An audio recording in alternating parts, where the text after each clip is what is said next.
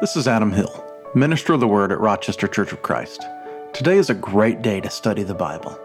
As you listen to today's message, I pray that you're blessed as we study God's Word together. I want to take a few minutes to share with you briefly from John chapter 21. A message from John that I think will connect here to this trip, to what I've learned, to what I've seen, to what God is doing in me.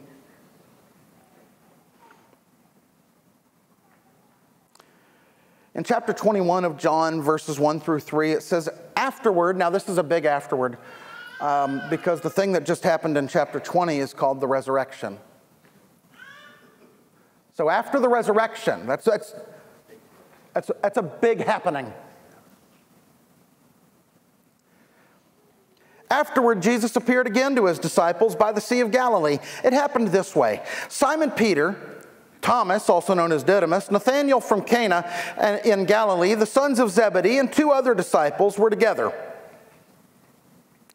I'm going out to fish, Simon Peter told them. And they said, well, we'll go with you. They went out and got into a boat, but that night they caught nothing. It's interesting that the way the Bible says it, that he says, I'm going out to fish. I'm not sure he's going out to fish. They get out in the boat. It says they go out, they get in the boat, and they catch nothing. It doesn't quite say they fished.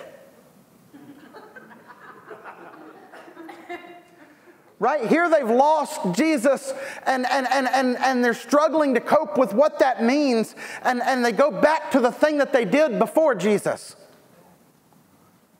They go back to a boat. They go back to sitting on a lake. They go back to the lap of the water.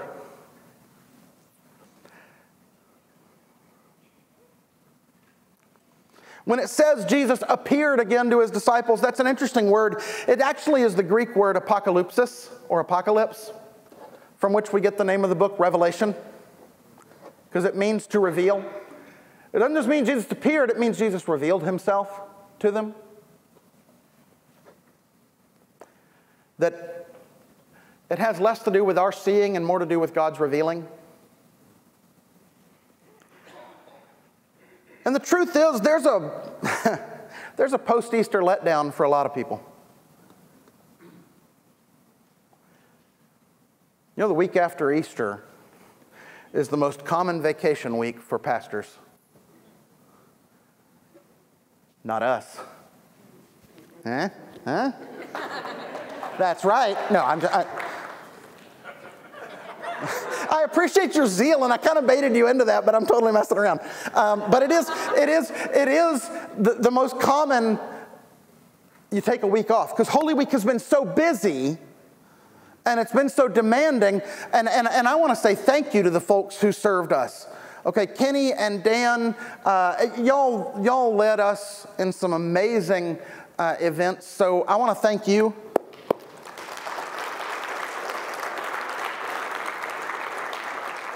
And I want to thank April and Betty and Sarah and Karen, who worked very hard. And Jody Onspaw, who worked very hard to make sure that this place and these events worked, that it looked wonderful, the whole backdrop, the whole everything. It was amazing, and I want to thank them for all of their work.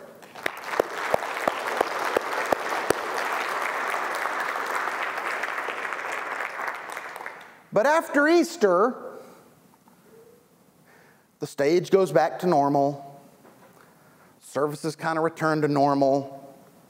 Life goes back to normal. And I wonder if the disciples felt that too. That they had just seen and experienced the reappearing of Jesus resurrected from the grave, having defeated sin and death forever. But they've beheld Christ victorious over all. And what do? They go fishing. They go right back to life the way it was before they ever met Jesus.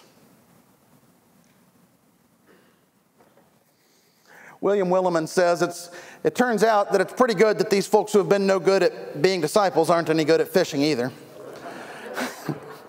They've been out there all night. I wonder if God is up to something, though, and they couldn't have caught fish no matter how hard they tried. Because in verse 4, early in the morning, Jesus stood on the shore. The disciples didn't realize that it was Jesus. He called out to them, "Friends," first word Jesus says to them, following his crucifixion and resurrection, as he calls them as friends. They scattered and ran when he was arrested. Friends.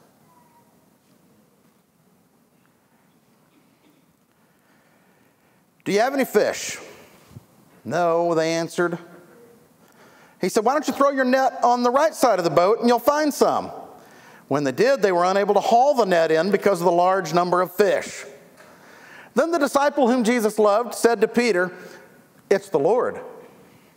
And as soon as Simon Peter heard him say, "It's the Lord," he wrapped his outer garment around him, for he had taken it off. He jumped into the water. The other disciples followed him in the boat, towing the net full of fish. They can't even get it into the boat. They're just towing it at this point. For they were not far from the shore, about 100 yards. And when they landed, they saw a fire of burning coals there with some fish already on it. "Jesus, that's not fair." "And some bread." And Jesus said to them, "Bring some of the fish you've just caught." So Simon Peter climbed back into the boat, dragged the net ashore. It was full of large fish, about 153 of them. I don't know who counted. But even with... Thanks, Thaddeus. Who knows? But even with so many, the net was not torn. Jesus said to them, "Come and have breakfast." None of the disciples dared ask him, "Who are you?" They knew it was the Lord. Jesus came, took the bread, and gave it to them, and did the same with the fish. This was now the third time Jesus appeared to his disciples after he was raised from the dead. So Jesus does the whole fish on the other side of the boat thing, and Peter takes a swim. You wonder why Peter jumps out of the boat. The rest of them are going that direction. Maybe he's a little more desperate than the others. He says, I want you to share breakfast with me." He invites them to his table. He is hospitable. And this is amazing that Jesus goes back to the same guys who let him down before. There's something incredibly affirming about that. But don't let it be missed. This is life after resurrection. Turns out this thing isn't ending, it's just beginning. William Willimon said, "Oh, we can kill God, but we can't keep this love buried. We can't stop the relentless determination of God not to be God without us." Richard Niebuhr has said, "Conversion is when you find out that the God you thought was your enemy is actually your long-lost friend."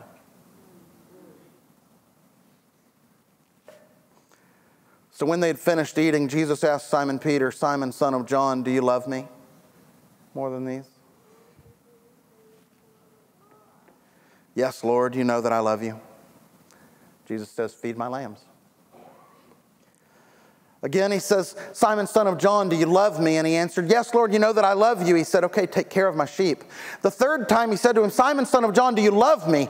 Peter was hurt because Jesus asked him a third time, "Do you love me?" And he said, "Lord, you know all things. You know that I love you." And Jesus said, "Feed my sheep."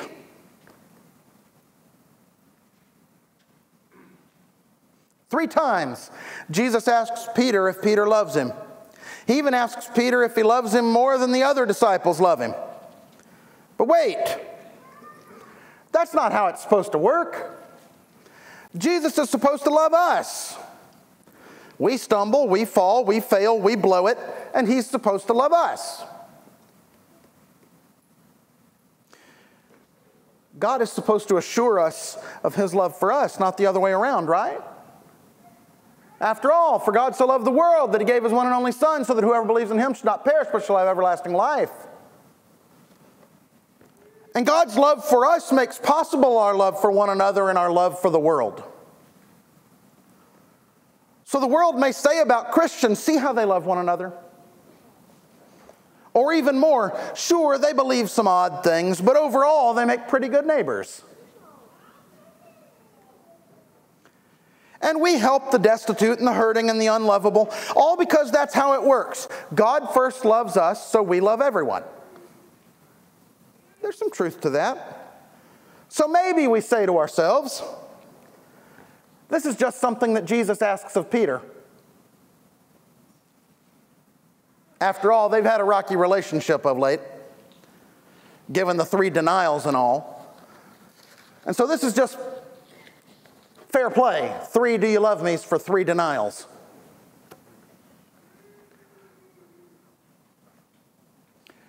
But the more time we sit in this text, the more we realize these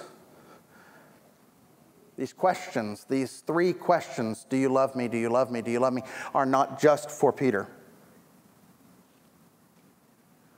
Jesus truthfully reveals to us how much God loves us, but a question that Christ has for every disciple is, do you love me?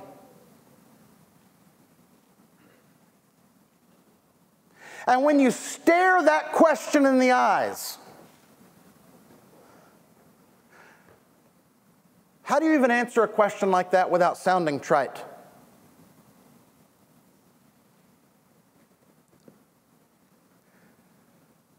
Truth be told, I think I'm more likely to believe in Jesus than I am to love Him.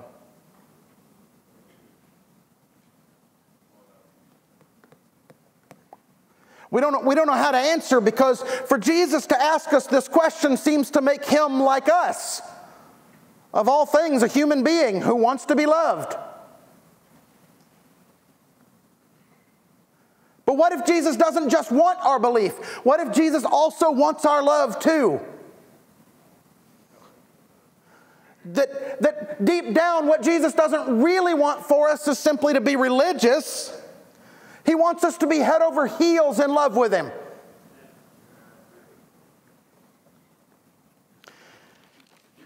There's this interesting letter that Jesus writes to a church in Ephesus in the book of Revelation, where He says to them, to the angel of the church in Ephesus, write, these are the words of Him who holds the 7 stars in His right hand and walks among the 7 gold lampstands. That's Jesus. He says, I know your deeds, your hard work, and your perseverance. I know you can't tolerate wicked people, and that you've tested those who claim to be apostles but are not, and have found them to be false. You have persevered and endured hardships for my name, and you have not grown weary. Oh boy, that is high praise and good to be known for.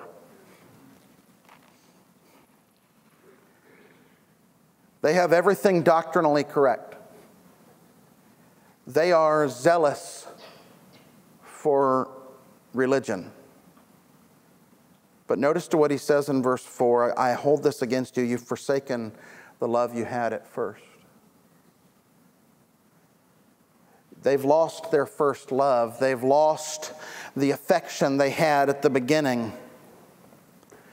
It's been said by one of the most important theologians of the 20th century, Karl Barth. This is a hard quote to read. Christians go to church to make their last stand against the living God.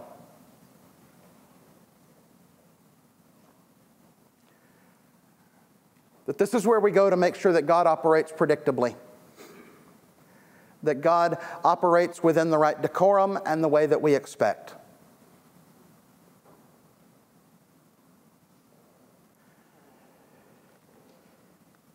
And the question is, can we fall so in love with the religion that we forget to love Jesus? And that maybe we try to use religion as a means of controlling God, of making God do our will. That God becomes a tool to help me accomplish my ends. I told you why I said yes to going to Uganda. However, I haven't told you why I think God called me to go to Uganda.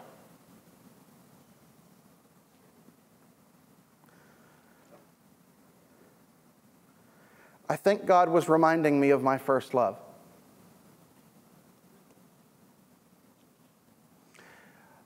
I think I said yes to go and teach, and in the process, God was teaching me.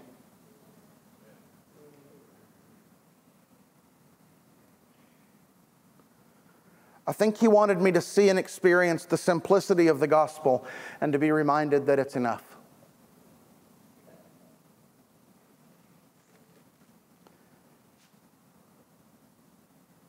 So, church, we've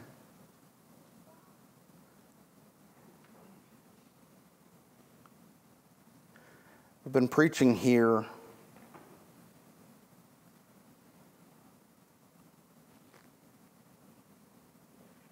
wow. About 13 years. And I don't know how much longer I'll preach here.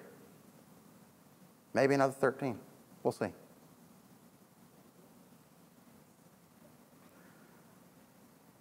But I'll tell you this, I don't want to train you to be good at religion. I want you to fall in love with Jesus.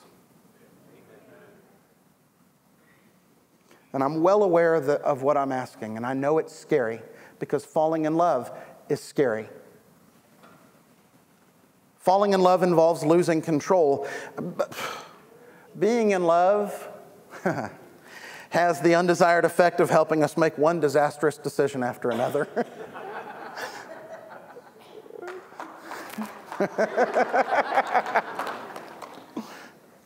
But I want you to face the question, do you love me? You may not realize it, but this passage, this John 21 passage is a call to ministry. You say, what does my love for Jesus have to do with ministry? I'd say, ask Jesus. Every time he asks Peter the question, do you love me? He follows it up with, so go take care of my sheep. If you love me, go do ministry. And you don't have to work for a church to do ministry. Young people, every single one of you is a minister of the gospel. You don't have to wait till you're grown up. Please don't. The world needs you right now. Okay, you are all ministers. He asks you, do you love me? And when you say, yes, you know I love you, he's going to say, then do something about it.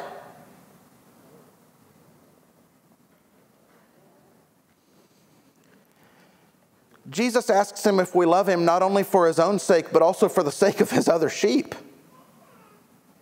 Notice they're his sheep, not my sheep, not your sheep. To be in love with Jesus is to become so convinced of and overwhelmed by and captivated by and emboldened by and anchored by and guided by his life that you no longer have to choose between the love of yourself, the love of others, and the love of God. That love is not simply a collection of feelings. Love is not Peter being asked to try harder to love Jesus. Jesus is asking Peter to see and recognize that love has already taken over his life, and then to bear witness to it faithfully. I say over and over again that I am loved and I am chosen, and so are you. Can you go ahead and come up? Today, church, he asks us, the risen Lord asks us, do you love me? Are you captivated by me? Are you passionate about me?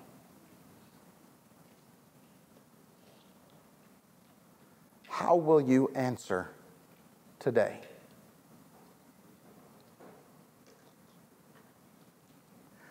If you need to respond to the gospel, that you are loved and chosen, and that in Christ God has done for you what you could never do for yourself with all the trying in the world. If you want to give your life to Christ in baptism, then we want to help you do that. The question is there, do you love me? How will you answer? Let's stand and praise. Thank you for listening to the Rochester Church of Christ Sermon Podcast. Our hope is that it was a blessing to you. If you would like someone to study with or pray with, do not hesitate to reach out to us through our website, rochestercoc.org. Remember, you are loved and you are chosen.